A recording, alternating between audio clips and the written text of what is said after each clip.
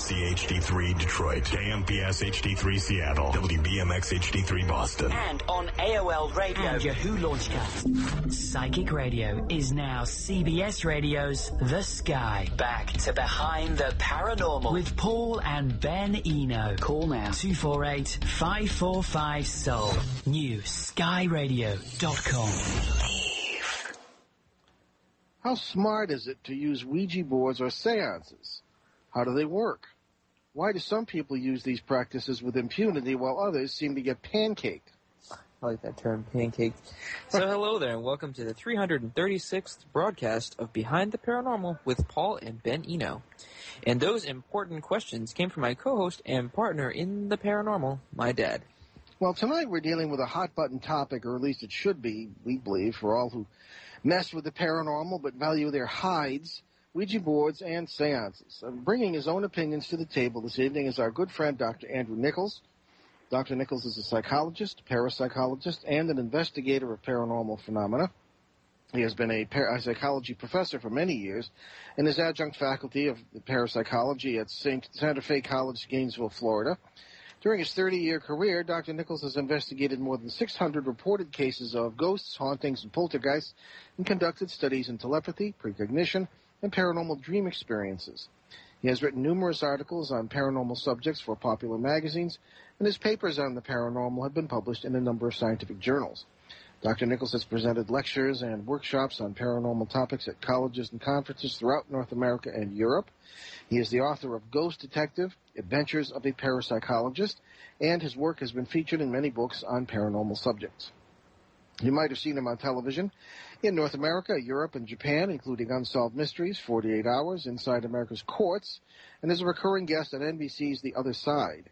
He has investigated alleged poltergeist disturbances for government agencies and law enforcement, including the U.S. Army, Oak Ridge National Laboratory, and the Daytona Beach Police Department. For his last appearance with us, see show number 314, January 29th of this year, on the podcast page at BehindTheParanormal.com. Dr. Nichols' own website, ParapsychologyLab.com. Dr. Nichols, welcome back to Behind the Paranormal. Thank you so much for having me back. It's a pleasure to be here with you again this evening. It's always a pleasure to be with you. Okay, take it away, Ben. So let's start this from scratch. How do seances work, and what is a seance? Well, seance is just an old French term that means a sitting. It's derived from a popular pastime in the spiritualist movement, particularly in the late 19th century, early 20th century. And the idea basically is that people get together, sit in a circle, and try to communicate with the spirit world. That's essentially what it's for. There are various methods for attempting this communication, including Ouija boards, table tilting, and trance channeling, mediumship, and so on.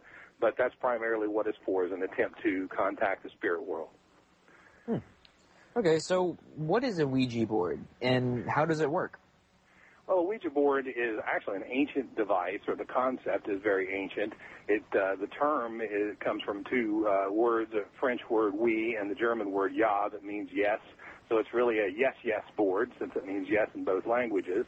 But the idea is to create a series of numbers and letters and to use some type of a smooth surface with an easily movable object.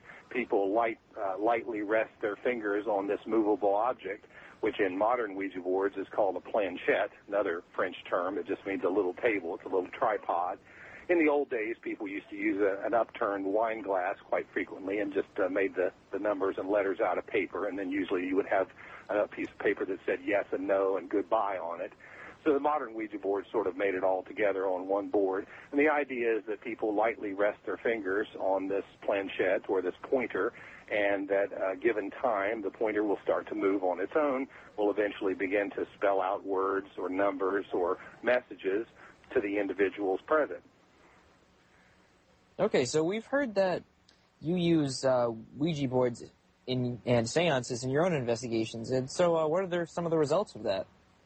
Well, I don't typically use Ouija boards. I have in the past. It's not a typical device that I use. I do use seances, and I do use, although I tend to call them psi sessions, and I do use automatic writing, which is a sort of a more sophisticated version of the Ouija board because I use a device called a writing planchette, which is very much like the pointer on a Ouija board, except that it has little wheels on the bottom, on the tripod legs. Two of the legs have wheels, and then the apex of the little triangular pointer has a pencil or pen inserted in it. You can put it on a large pad of paper, and as with the Ouija board, people lightly rest their fingertips on this planchette, and over a period of time, it will begin to write out messages. So it's not quite as easy to use as the Ouija board, but the messages that you get are more sophisticated, and you can get more information more quickly. So it works on exactly the same principle as the Ouija board. And I also use pendulums and other devices that are based on the same principle. The principle upon which Ouija boards, automatic writing, pendulums, dowsing rods, and so on work is all the same principle. And this is something that's well known to psychologists. It's called motor automatism. Basically, the movement of the planchette or the pointer or the tilting of the table or the movement of the pendulum or the dowsing rods are all caused by subliminal muscular movements. In other words, the people are actually moving these devices themselves. But unless they're deliberately cheating, they're moving them subconsciously. They don't realize that they're causing the movement, and so they experience it as something that's outside themselves, when in fact it's really information flowing from their own subconscious mind. Occasionally you also get psychokinetic effects. In other words, the object, such as the planchette or pointer, may move by itself without anyone resting their fingers on it. But the vast majority of movements in these cases and the messages are spelled out directly from the subconscious minds of the individuals. And that's why I use them, because in my opinion, the vast majority of haunting and poltergeist cases are really directed energy from a particular person, a focal person or agent. And so what I'm trying to do by using these methods is get to the subconscious cause of the haunting or the poltergeist, which is typically buried in the unconscious mind of this agent or focal person. And so by using these methods, the methods of classical seance, classical spiritualism, I'm often able to get information that leads me to the origin of the ghost. What I'm trying to do is find out what is causing the haunting disturbances in order to eliminate it. All right. Have you? Well, of course, we've heard this before, but have you solved? Well, it depends what you mean by solved. Have you? What is your goal here in using this? Is it to get rid of the quote unquote ghost, or to stop the poltergeist activity? What is the ultimate goal of that you have in mind when you use this method? When I'm using these methods, that is typically the goal. The goal is to find out exactly what the cause of the phenomena is for the purpose of eliminating it. So I don't use these methods on all of my cases, or even necessarily on the majority of cases, only in the cases where the individuals involved want to find out and want to get rid of the disturbances. Can you give an example of a case in which this was used?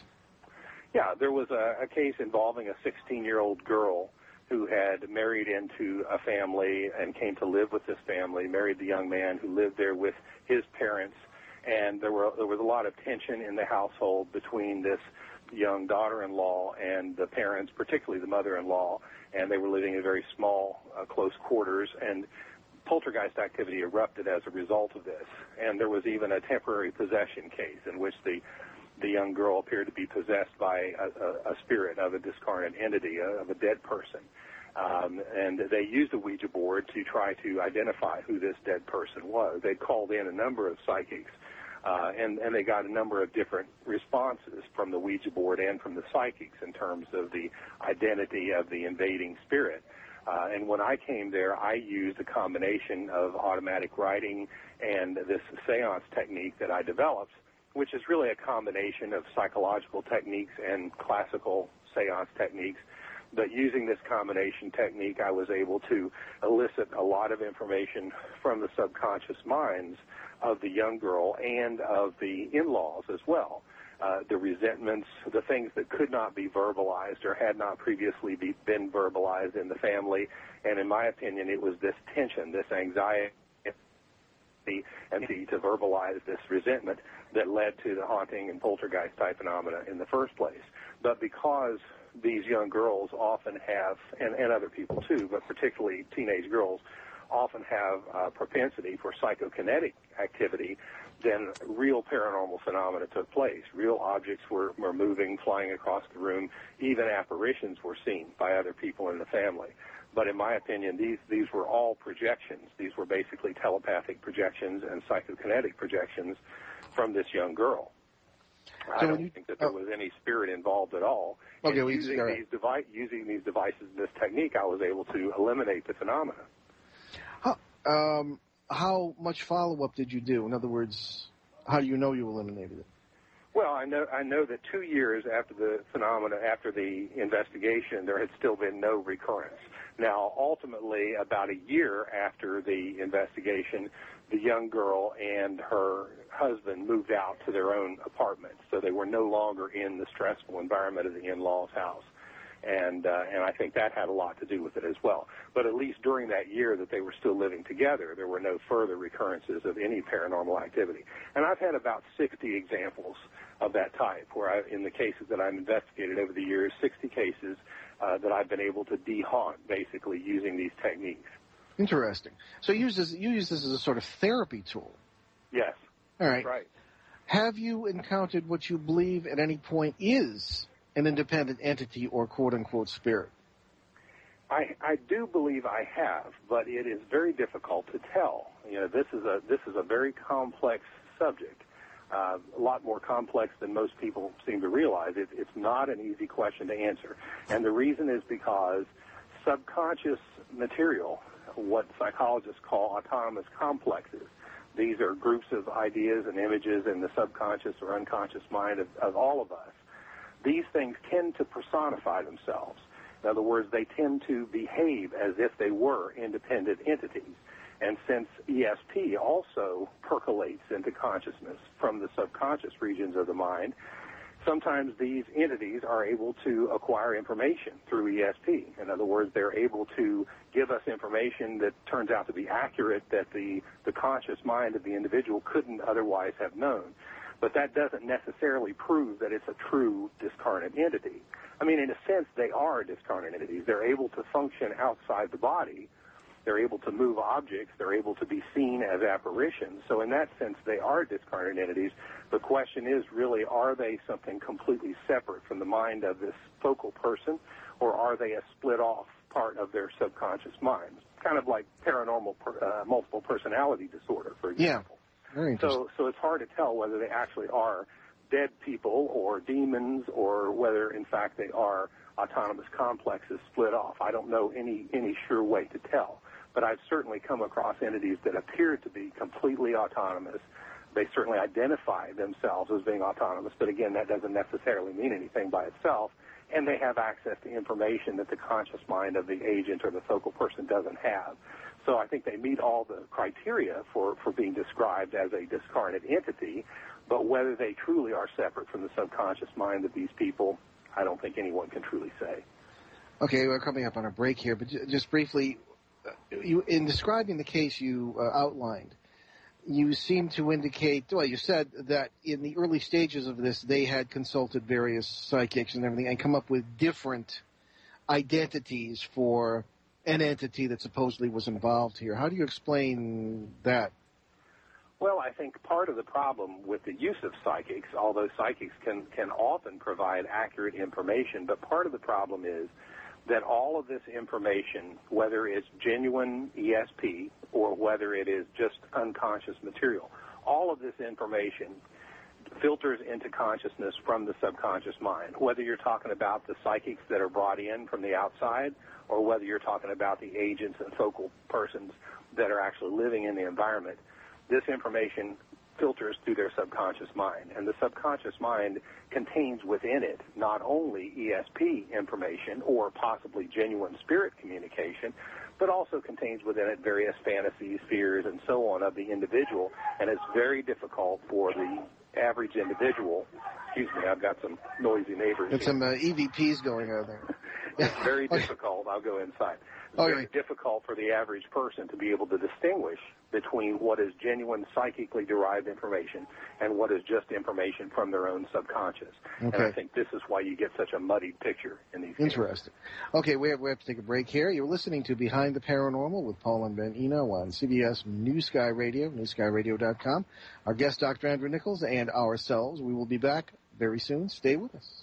So what are you thankful for? The I'm Thankful Network explores the positive. Join host Sue Lundquist Tuesdays at noon Eastern Time. Empowering women, empowering lives. The I'm Thankful Network on New Sky Radio. Tuesday at 1 p.m. Eastern, the Dr. Pat Show is alive with a distinctive blend of interviews with a mix of uplifting and intelligent news, educational and practical information. Get in the know. Following Dr. Pat, join host Laura Lee for Laura Lee's Spirit Salon. Contact your dearly departed, spirit guides, and angels to find answers, closure, guidance, insight, revelations, and prophecy regarding matters of the heart by contacting the other side through acclaimed medium Laura Lee. You are not alone. Batter up. Life's a game. Win. Call and get advice from today's top coaches that are here to help you win the game of life. The Coach Me Network is live starting at 5 p.m. Eastern Time. Call in early. The lines are hot. 248-545-7685. Instant feedback at newskyradio.com. New Sky Radio. newskyradio.com. New horizons, no boundaries. Powered by CBS, Yahoo, and radio.com. Take a walk with your sister the moon. We're not paying light to fill up your room. You've been living underground, eating from a can. You've been running away, what you don't understand. Look, she's there, you're sliding down. Will she be there with you at the ground? It's alright, it's alright.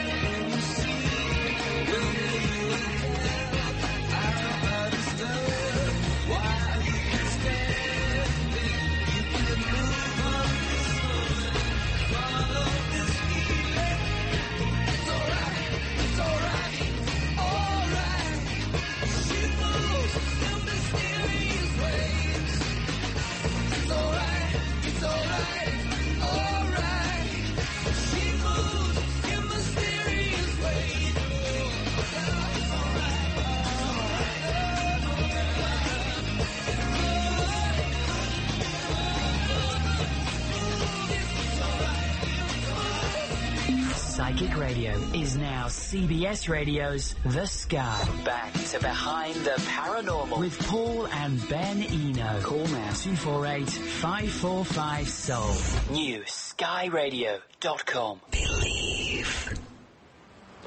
Okay, welcome back. And our guest, of course, this evening is Dr. Andrew Nichols, and we're talking about seances, and Ouija boards. And anybody who listens to this show on a regular basis knows that Ben and I do not use those particular methods. We think they are too dangerous, mainly because for, well, the last 42 years, I'd say 65 to 70% of the cases I have encountered or about which people have come to me. Oh, wait. That just made me think of something. Sorry to interrupt you. All right. You know how you had you and a friend of yours are messing around with a Ouija board? Oh, yes. And, yeah, it gave you, like, the exact dates of... Oh, I'll mention, yeah, I'll see what Andrew thinks of that. But in any case, some 65 to 70% of cases that I dealt with through many of those years had to do with young people using Ouija boards and getting into some kind of trouble. Poltergeist activity would begin. The thing came out of, how do we get the thing back into the board? You know, this happened. You know, the thing would threaten them. There would be all sorts of negative results. And so I figured, well, the best thing is, you know, you can stand on the highway and the cars will go whizzing by. Maybe you'll get hit, maybe you won't. And so we always advise the people not use these. That brings up another thing, too, which this might actually correlate with what you said, because a friend of mine and his brother, like, when they were, like, kids, like 12, like 13, they were messing around with a Ouija board in their room, and they shared a room, and they were like, oh, well, nothing happened. This is dumb, because they were, like, asking questions and all that, and you're supposed to, like, end it by saying goodbye or thank you or something. They didn't do that, and they just, like, went to bed, and, like, the next, like, that night, like, everything in his room started, like, shaking. His brother got, like, punched in the face, like, full-on punched in the face by nothing, it seemed. So, how would you explain that? You're asking me? Yes. Yeah, you're the guest. Oh, okay. Sorry. Hey, speak up. Well, I mean, there are several ways to explain it. I mean, it could be psychokinetic. In other words, he could have psychokinetically punched himself in the face, or his brother or companion could have psychokinetically done it, or it could be a spirit. I certainly don't rule that out, and there are cases that I think do involve genuine discarnate entities. I think that the Ouija board, in my opinion, and seances should be used with great caution. So to that extent, I agree with you. I do not think that everyone is suitable to use these tools. I use them because I've had a tremendous amount of experience and because I'm also very familiar with the processes of the human mind and with therapeutic techniques. I mean, basically, at the very least, when you're using these devices, you're tromping around in someone's subconscious mind, and this is not something to be done lightly, even if you rule out the spirit communication portion. So I do think that it should be used cautiously, not unlike power tools. You know, there are certainly people that shouldn't be allowed to use power tools either, but that doesn't mean that we should outlaw the use of power tools. I think the reality is that much of the negative publicity about Ouija boards and seances is really overblown. When you think about, for example, in the case of the Ouija board, it's the second most popular game produced by Parker Brothers next to Monopoly. Although it's not truly a game, of course, it was designed as a psychic development tool originally, but it's sold as a game in toy stores, and it's a very, very popular one. So undoubtedly, hundreds of thousands, if not millions of people use these devices every year. And the vast majority of these people do not seem to have any negative experiences. And in fact, even though a good many cases that I've investigated have involved negative experiences with these devices, with Ouija boards or with the use of seances and other spirit communication techniques, the reality is that most of these negative experiences involve being frightened. You know, they don't involve physical injury to the point where a person is hospitalized, for example. They don't involve people going insane. I mean, you certainly hear stories about people going insane, being sent to mental institutions and so forth. And I do think that those cases have happened. You know, something called mediumistic psychosis that can occur with the use of these types of spirit communication tools and techniques. But the reality is that those cases are extremely rare. So I think your analogy earlier was a very good one. I mean, the reality is that the fact that you're crossing a busy street, doesn't mean that you shouldn't cross the street. It just means you really need to be cautious. So I think people need to use their common sense, and people who are psychologically unstable in one way or another should not be using these tools, and they can lead to negative experiences. But I think that the tendency of the media to emphasize that aspect of it is grossly exaggerated in my experience. I've never known anyone that's been killed, for example, as a result of Ouija board use. I've never known anyone who's been seriously injured or who has suffered any kind of permanent psychological damage as a result of Ouija board use. So I would say, exercise caution, but, I think that millions of people use these things with very little or no negative results. So. Well, I'm afraid I have to disagree with you there. I don't know if it's because more of this sort of thing has come my way. I don't know. But for one thing, I don't know if we can say with any certainty that, okay, millions of people have bought this and hundreds of thousands or millions, have not had any result. We don't know that. How many of these things are reported? How many of these things are not reported? To whom are they reported? How are they reported? They being the possible cases in which negative results have occurred from using this thing. I mean, I've been after Milton Bradley for 35 years to take this thing off, like they're going to listen to me, writing letters and all this business. Of course, it hasn't done any good. But it's just so many cases of young people getting drawn into the use of this thing. Something, whether it be from their subconscious, and I respect that point of view, subconscious or an independent entity, or both, which I think is another possibility we have to consider, coming through, building up their egos, telling them to commit crimes, and they do it. I've dealt with the police on a number of occasions. The kid has tried to kill someone, tried to commit suicide, or tried to kill one of their parents, and it started with a Ouija board. I think it is a very reckless and dangerous thing to do or to recommend. You and I both have a lot of experience in ranging into the decades, and if you feel that you can use this thing safely, that's your own business. But I wouldn't go near it. Let me give you an example of first. You go ahead and respond to that, and I'll tell you my first experience with a Ouija board. Well, again, I think that, first of all, your argument that we don't have any proof that the Ouija boards don't cause physical harm in large numbers, I don't think that amounts to any evidence at all. That's supposed to be a spurious philosophical argument. But I don't. You can never prove a negative. So, I think you have to show me cases where it has caused serious I can do that. I harm. can do that all day long and twice on Sunday. Yeah, but, again, given the number of people given the number of them that they sell, one assumes that the people who buy them are probably using them. And it is true that a significant number of people report negative experiences. For example, in 1999, John Palmer, the Ryan Research Center, did a Ouija board's use survey. And this was a mail survey, and it did have some methodological flaws. But the result was that over 90% of the respondents, and there were 373 respondents, this mostly came from an ad in Fate magazine and also on the website of the Ryan Research Center.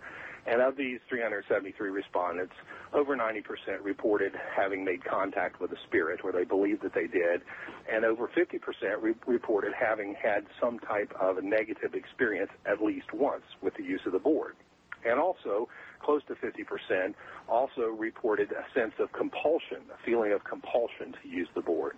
So those are kind of alarmingly high numbers, and I acknowledge that. And but at the same time, only 3% of the respondents actually had sought any kind of therapy or help as a result of this, which suggests that the negative experiences that they had were primarily of a minor nature. In other words, most of the people who report negative experiences with Ouija boards, to me, it boils down to being frightened.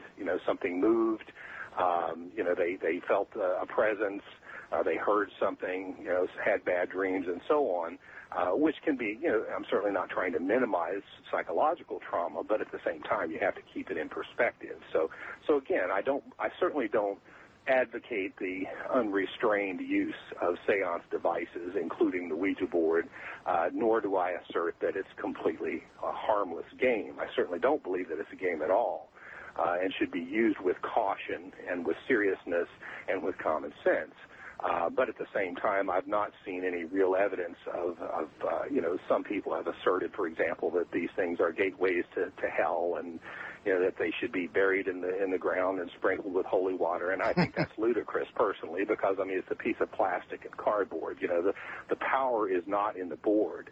The power is in the mind of the individuals that are using the board. Yes. In my view. And so that's where, any negative experiences, that's where they originate from. Even if they truly are from the spirit world, they still are being manifested or being channeled through a living human agent. I can't believe how fast this show is going. This is a great conversation. Anyway, we are down to another break, and you're listening to Behind the Paranormal with Paul and Ben Eno on CBS New Sky Radio, newskyradio.com. We'll be right back with our guest, Dr. Andrew Nichols, on our subject, Ouija boards and seances. Stay with us.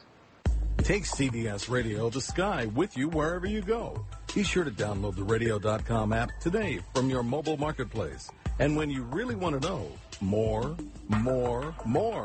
be sure to visit newskyradio.com. Get in deep with exclusive articles and Sky News.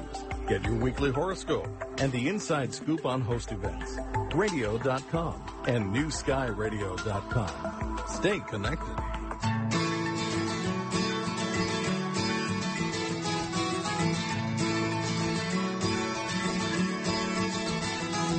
I'm trying to tell you something about my life. Maybe give me insight between black and white. And the best thing you ever done for me used to help me take my life less seriously. It's only life after all. Yeah. Well, darkness has a hunger that's insatiable. And lightness has a call that's hard to hear. And I wrap my fear around me like a blanket. I sail my ship of safety till I sank it. I'm crawling on your shores. And I went to the doctor. I went to the mountains. I looked to the children. I drank from the fountains. There's more than one answer to these questions, pointing me in a crooked line. And the less I seek my source for some definitive, closer I am to find, yeah. Closer I am to find, yeah. And I went to see the doctor of philosophy with a poster of Rasputin and a beard down to his knee. He never did marry or see a B-grade movie. He graded my performance. He said he could see through me. I spent 4 years prostrate to the higher mind. Got my paper and I was free. I went to the doctor. I went to the mountains. I looked to the children. I drank from the fountains. There's more than one answer to these questions, pointing me in a crooked line. And the less I seek my source for some definitive, closer I am to find, yeah. Closer I am to find, yeah.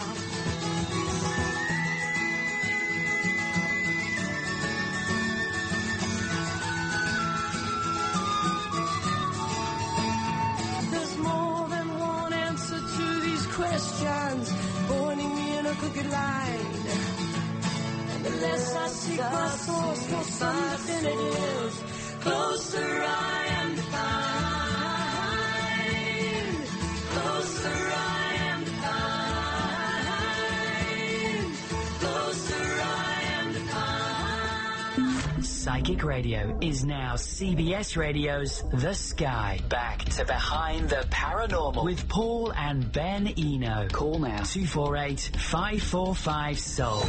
newskyradio.com. And we are back with our guest, Dr. Andrew Nichols, a parapsychologist par excellence, and our subject, of course, Ouija boards and seances. Doctor, let me tell you my pretty much first and last experience with a Ouija board. And, I respect your point of view that this could be, obviously, treading around in the subconscious mind here. And I want to get into that, too, and what the nature of that might be. But we have to go back, I guess, to 1967 or so, maybe before that, 1965. Well, no, 1966 or 1967. And my good friend, neighbor, kid in the neighborhood, we were playing with a Ouija board he'd gotten for his birthday, and we were both in grammar school. And we asked it a number of questions, and the thing really did move, with our fingers on it, the planchette, as you described. And we asked it when we were going to die. Probably not a good idea. It said that he would in 1985, and he did. He died in a diving accident in Narragansett Bay in 1985, and it says I've got a few more years left, but I mean, how would you explain something was that just a coincidence or what? Or I suppose we don't know. Truthfully, we don't. You can't rule out that it could have been a coincidence, but my feeling is that it was probably an example of genuine ESP. It was precognition. Precognition, or foreseeing the future, either through dreams or intuitions or sudden feelings, is the most commonly reported form of ESP. And there's good laboratory evidence that precognition does exist, that it is, in fact, a genuine form of ESP. In other words, people can get information from probable futures. Now, it's not the future because that would eliminate the factor of free will, but the evidence strongly suggests that we do get information from a probable future, which can, in fact, be changed based on our behavior in the interim. If that weren't so, then there wouldn't be much survival value in getting precognitive visions or dreams. Sure. So it does seem to have to give us the ability to change the future so that the future turns out differently in our favor. So that proves that it's not the future, but rather a probable future that we're getting information from. Nevertheless, it is true that people get information from probable futures that they could not have known or inferred, and that's what we mean by precognition. And since precognition, again, is the most commonly reported type of ESP, I see no reason why you could not get precognitive information through a Ouija board. So the only point I'm trying to make is it may have genuinely been a paranormal experience, but not necessarily information from a spirit. And even if it were information from a spirit, which I don't rule out, that was in the form of a warning, so it wasn't necessarily a negative thing. Now, in this particular case, it didn't help, didn't avert the incident, but you haven't said anything that indicates that this friend of yours died as a result of receiving this information. Oh, no, that wasn't the implication. So if anything, the information, could potentially at least have been helpful information.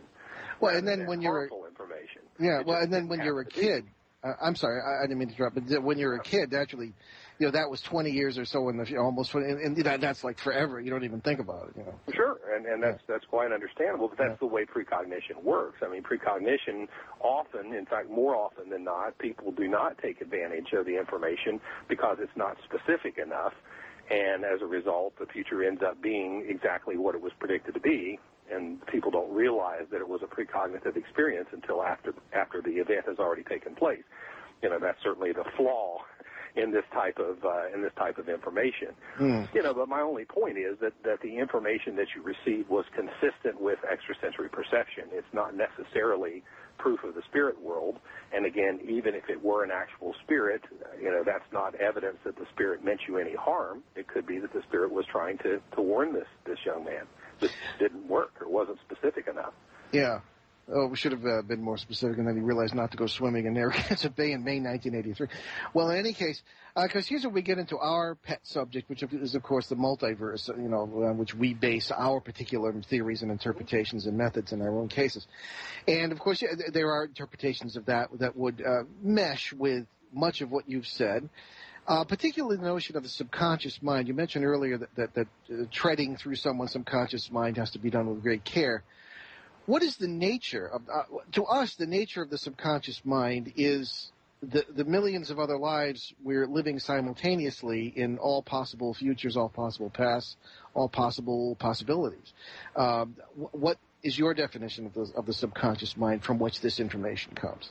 Well, pretty much I agree with yours. I too, subscribe to the multiverse concept, particularly with regard to phenomena such as precognition, because there's very, very difficult to explain such types of ESP in any other way other than the idea, since the future hasn't actually happened yet in our particular dimension, one of the best explanations is that there are multiple worlds, other parallel universes in which such events have already taken place, or variants of such events. So I don't disagree with that, although I do think that, like Carl Jung, I believe that we have a personal unconscious, which consists primarily of information acquired during our present lifetime, and then we have a collective or transpersonal unconscious that enables us to connect with other people, other lifetimes, and so on. This would be the origin of things like reincarnational memories as well, and as well as spirit communication and other forms of ESP. So I think that there's really a personal and a transpersonal unconscious or subconscious, and that we get information from both of those. And as I mentioned earlier, this is one of the things that tends to muddy the waters, whether you're dealing with a Ouija board or seance type information, or whether you're using professional or amateur psychics, is it's very difficult to distinguish between information which is derived from your personal unconscious and that which may be derived from the deeper levels of the unconscious, that is the transpersonal unconscious. That information tends to get blended together, and it's difficult to distinguish which is which. And even for professional psychics, it's very, very hard for them to distinguish what is likely to be the products of their own subconscious, expectations, preconceptions, fears, and so on, in personal life experience, versus what is genuine psychic information. It's very hard to do that. But I agree with you. I think that we do likely live in an omniverse of parallel realities. I think it's very likely to be true.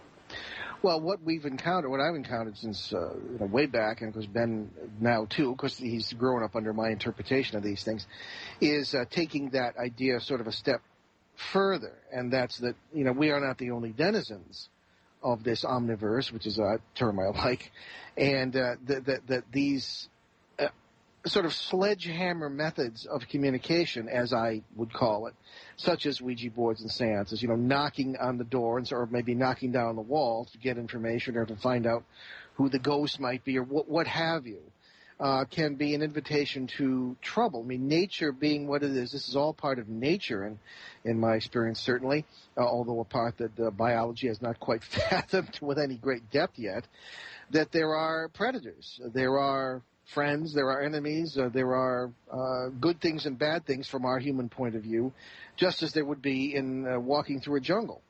And that the negative experiences that have resulted from the cases we've dealt with that have involved Ouija boards and seances are examples of how these might be doorways or dinner bells or what have you for predatory creatures or entities who might fill the bill of the traditional spiritualist ghost or entity of negative credentials, such as folklore might call demons, that sort of thing. I mean, you see where I'm getting here? In other words, I think I do, and I don't disagree with you. I don't disagree with you. I think you're absolutely right. But on the other hand, to expand on your analogy of walking through the jungle, I agree with you that there are predators out there. But there are also many wonders and new discoveries to be found in the jungle. And if you're going to be explorer in the jungle, you can't do it from the comfort of your living room. You have to go out there and expose yourself to some degree to these risks. However, it should not be done lightly. I mean, this is not a path for idiots to tread. No. I think I've already emphasized that there are people who should not. There are people, for example, I do psychic development type classes myself, and I think that it's a very valuable tool. I think that people should develop their psychic or extrasensory abilities to the best of their ability, because I believe that it's a natural ability that we all have, and that some people have a higher aptitude than others, but that everybody has the ability to develop it to one degree or another, and I think that can be very beneficial to us. But again, it's not a game. It's not for the faint of heart, nor is it for the idiot. And there are people that I reject from my classes because I find them to be too psychologically unstable. One of my professors in graduate school, when I was studying clinical psychology, told me that the major difference between the different types of psychological disorder is that some people's screws are too loose and need to be tightened, and some people's screws are too tight and need to be loosened. Yes. And that's essentially the essence of psychotherapy, is that you're either, people who have psychotic disorders like schizophrenia, their screws are a little too loose and they need to be tightened. People who have disorders like obsessive-compulsive disorder or depression, their screws are too tight and they need to be loosened. And I think that's a very good analogy. So the bottom line is that we need people whose screws are, a little bit snug, but not too tight, and definitely not people whose screws are too loose. In other words, if you're already not very well grounded, then you certainly should not be messing around with the psychic world, because that's not likely to make you any more grounded. Yeah. You're better off focusing on practical, mundane matters to try to get yourself more grounded. But on the other hand, if you're the type of person that's very narrowly focused on the material world, then it can be beneficial to loosen those screws a little bit and broaden your horizons to see other worlds. Well, believe it or not, it's time for another break. You're listening to Behind the Paranormal with Paul and Ben Eno on CBS New Sky Radio, newskyradio.com. We'll be right back with our guest, Dr. Andrew Nichols, in just a moment, so stick with us. Thursday is a power-packed day here on the Sky. Join us at noon for the I'm Thankful Network. At 1 p.m., it's the Dr. Pat Show. At 4 p.m., Colette Baron-Reed takes the stage for the Colette Baron-Reed Show. The Colette Baron-Reed Show, where intuition, practical spirituality, great advice, a little woo-woo fun, and fabulosity meet. Colette Baron-Reed is an internationally renowned intuitive counselor, educator, and best-selling author who helps others recognize and connect with their own intuition, potential, and purpose. Powerful motivational speaker, charismatic broadcast personality, and acclaimed performer, storyteller, and recording artist, Colette uses her extraordinary spiritual gifts to empower her clients to live a life that is awake and authentic, and to create a reality that is spiritual, deliberate, and meaningful. Call in early. The lines are hot. 248-545-7685. Instant feedback at newskyradio.com. New Sky Radio. newskyradio.com. New horizons, no boundaries. Powered by CBS, Yahoo, and radio.com.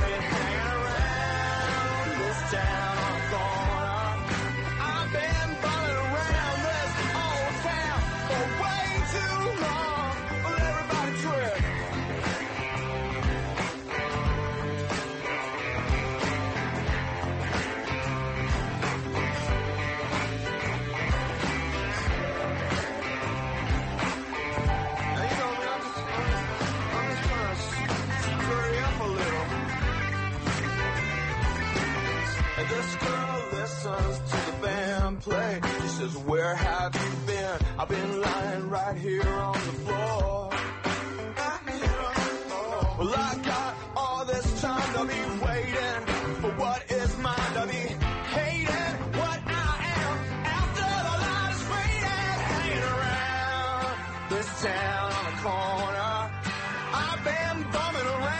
this old town so long.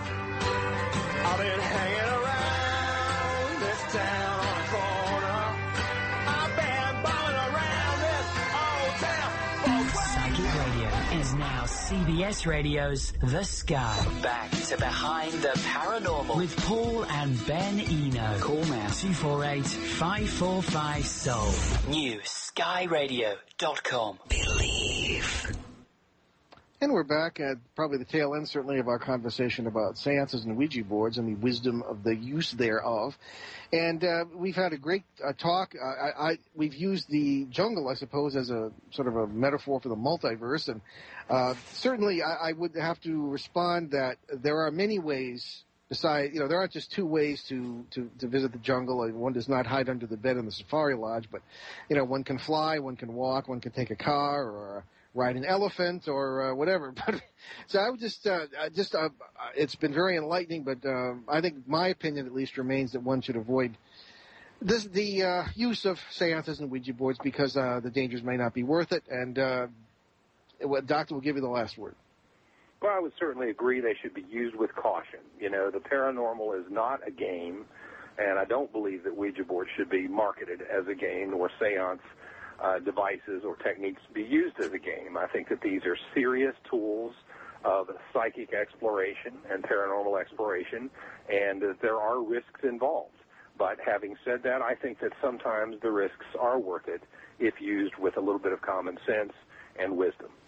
Okay. Well, I think we're going to get, in another show, get a little deeper into the nature of what's actually happening here, the nature of the subconscious, and a little bit, because the Ouija board thing and the seance thing is a little bit different. So, I'm sorry, Ben, go ahead. Oh, no, talk a little bit. I think we should have a show about psychokinesis, because we've never talked about that on the show. No, not as such. I guess you're right. Yeah. Yeah. Yeah, why not? Well, Andrew, you're the guy. We'll have to schedule you for the next, when you come up here to take your Lovecraft tour, we'll there you go. Sure. So tell us about your books, your websites. What's going on? Well, my book is called Ghost Detective: Adventures of a Parapsychologist. It's available through Barnes & Noble, Books A Million, and so forth, and can also be ordered from Cosmic Pantheon Press website.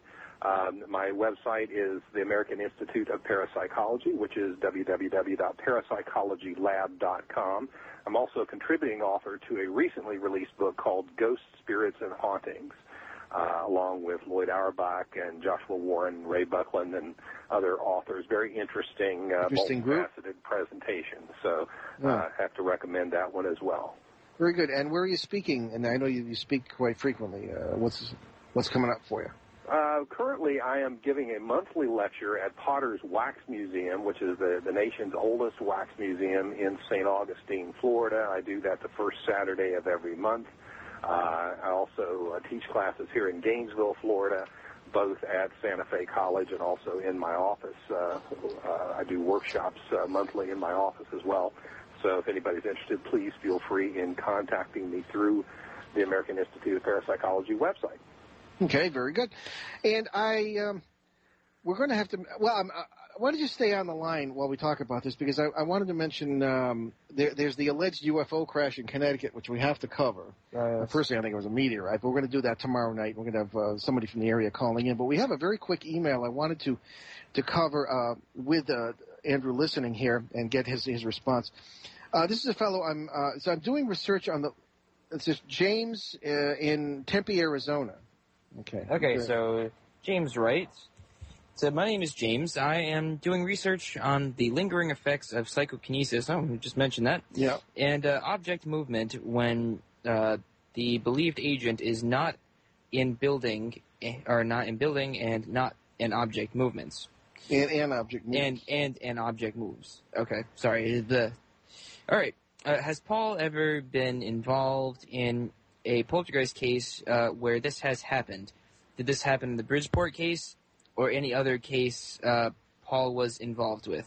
Well, just briefly, yeah, all the time. The Bridgeport case itself began in earnest when the family wasn't even in the house at all. They were in New York City, and they came back to find all this stuff moved around and sort of a big mess. And there were a number of cases that I've seen where the so-called agent has not been in the house. So how about you, Andrew? What's your experience with that? No, I agree. There's definitely a large amount of data that supports the idea of residual psychokinesis. In other words, psychokinesis can be left behind as a residual charge in a location, just as telepathic images can be in the case of hauntings.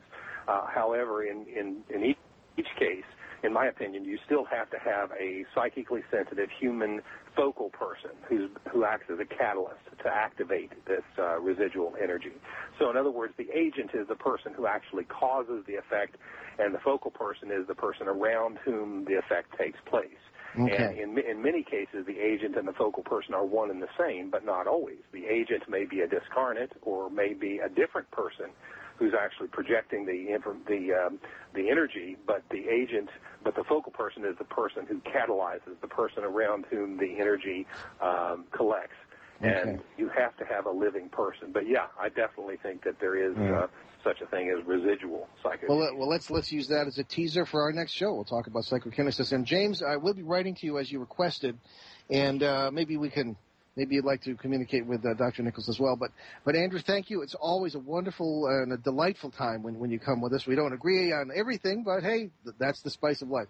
So thank you again. Good luck, and we'll be talking to you again within the next few months. Thank you. Always a pleasure. Very good. Okay, everybody, we're coming pretty much to the end of the show here, I guess. So we better. I got 2 minutes. Good. Okay, let's see. Ben and I are about to begin a series of presentations and informal town hall meetings in areas where we suspect that unusually widespread paranormal activity is taking place. That's going to be Saturday. The first one Saturday, May 5th, 10:30 a.m. to 12:30 p.m. In Montpelier, Vermont, at the Kellogg Hubbard Library. And we wanted to tell you, too, that the Rendlesham 2012 conference is back on again. That had been canceled, but it's going to be Sunday, June 17th, Woodbridge in Suffolk, England. And the website for the information is rendleshamufo.com, so check that out. All right, so many thanks to our producer, Brandon Jackson, and we'll see you next Sunday, April 22nd, when my dad and I will welcome back alien abduction victim Tom Reed and a panel of several other victims, including Jess Long and Geraldine Stith. Okay. That's that correctly, right? Perhaps, yeah, that's correct. I should say more contactees. They're not necessarily all abductees. Anyway. So in the meantime, tune into our Providence Boston Drive Time show on Man, I just keep messing up right now. So on WON 1240 AM and ONWorldwide.com at 6 p.m. Eastern Time every Monday. You can always get free podcasts of all our shows, along with show schedules and guest information at www.behindtheparanormal.com. And we'll leave you with a pungent thought from dear old Teddy Roosevelt. Do what you can with what you have where you are, unquote. So many thanks for joining us on our great cosmic journey, and we will see you next time.